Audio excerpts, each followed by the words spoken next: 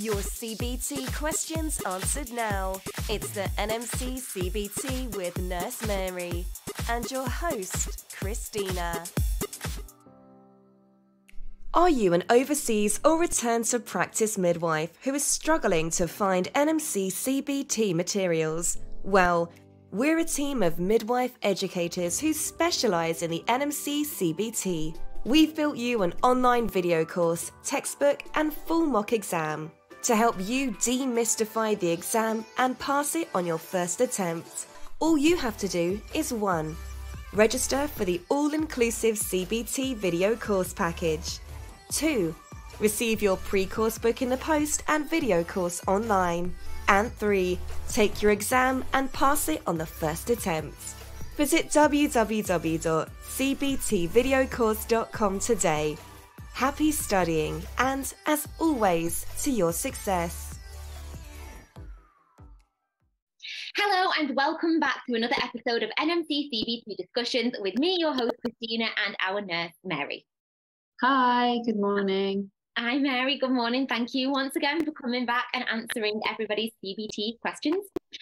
So let's get started with episode 22. All right, so we're going to be looking at some more Part B questions today.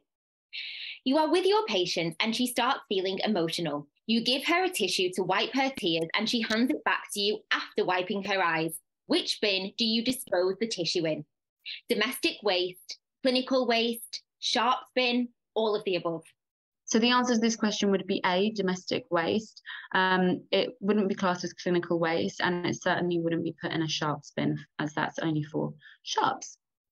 Question 2. A client develops hyperpyrexia and flushing within 15 minutes of starting a blood transfusion. Which of the following statements are true? This is a normal reaction to a blood transfusion. This is an adverse reaction to a blood transfusion. A blood transfusion is not connected with hyperpyrexia. Okay, so this is definitely not a normal reaction. So the answer would be B. So this is an adverse reaction to a blood transfusion. Question 3. Individuals with which blood group do not have any antibodies in their serum? A, B, AB, or O? So the answer to this question is C, which is blood group AB.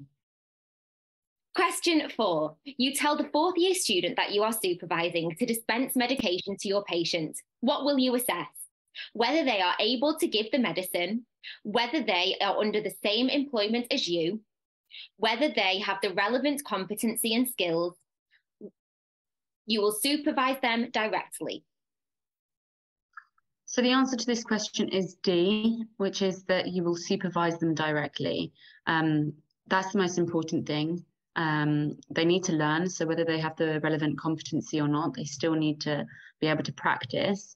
So that's why you are supervising them. And it doesn't matter whether or not they are under the same employment as you. The last question for today, question 5. A controlled drug is missing from the ward. What would be your response? Inform the NMC, call the pharmacist and inform the senior pharmacist. Check the record book, allow the pharmacy to resolve the issue and write an incident report.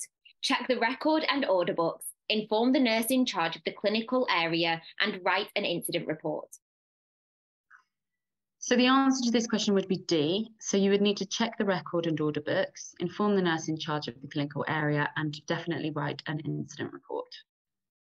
Okay, great. Thank you so much. And that is all for episode 22. Thank you once again to everybody watching at home. I really hope that you found that useful. And thank you, Mary, for coming and answering all those CBT questions for us and our listeners. As always, if you have a question, a CBT question that you would like Mary to answer, please do get in touch with us at IELTS Medical or comment down below. And don't forget to like and subscribe so that you never miss an episode. And we will see you next time.